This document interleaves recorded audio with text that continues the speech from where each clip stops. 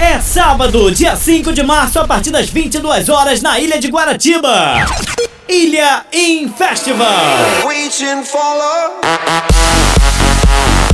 No sítio Life Garden, na Estrada das Taxas, rua ao lado do cemitério. Se liga nas atrações. Sertanejo ao vivo com Henry Fabiano. Tô namorando todo mundo, 99% anjo perfeito. Pagodão com o grupo Manda Ver. E arriscar naquele jeito com certeza foi loucura. E show com ele, o cara do funk, MC Ticão.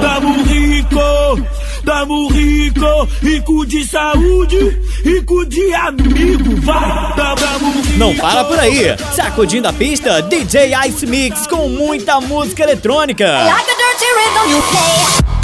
E mais, DJ Daniel, DJ Diogo Schuffler e DJ Anjinho.